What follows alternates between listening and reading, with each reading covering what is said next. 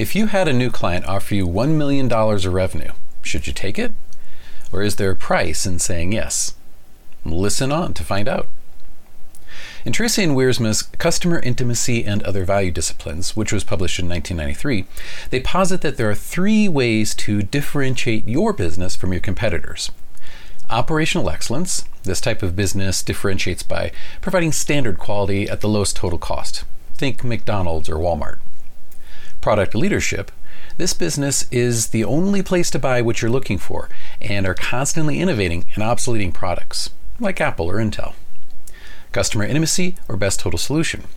This business makes a custom product to the exact needs of their customer, as Ritz-Carlton or many consulting firms, including mine. Tracy and Wiersma say that to be a world-class company, you have to choose just one of these to excel in while maintaining market parity for the other 2. This has profound consequences for an organization. Let's imagine a product leadership company. If they are truly going to excel in their market as the product leader, they're going to hire people who like to constantly innovate, provide processes that will support them in developing new products or services and obsoleting the old ones.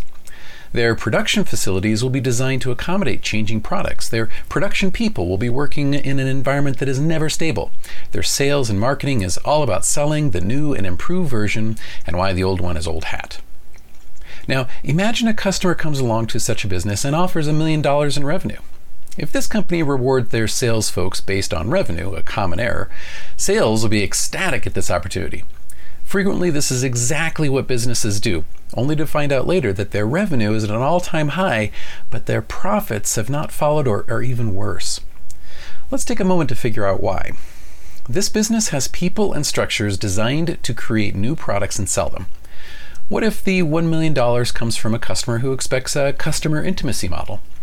They will make that $1 million contingent on getting personal service, customization of the product, higher return rates, or whatever else will make it a special experience for them.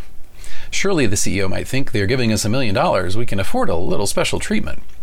The problem is that there are no existing systems to do such things, so now that company has to build a parallel set of processes for this one customer.